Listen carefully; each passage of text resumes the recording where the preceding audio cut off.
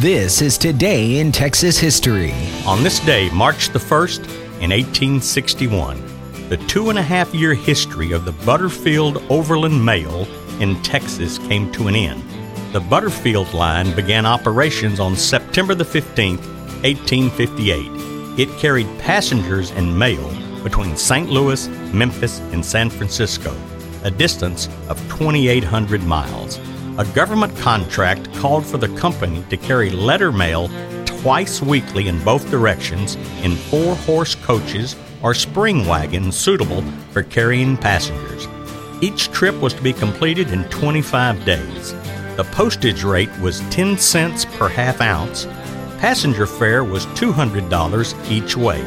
Stage service in Texas was terminated in March 1861 when an agreement was made to modify the contract and move the route northward out of the state.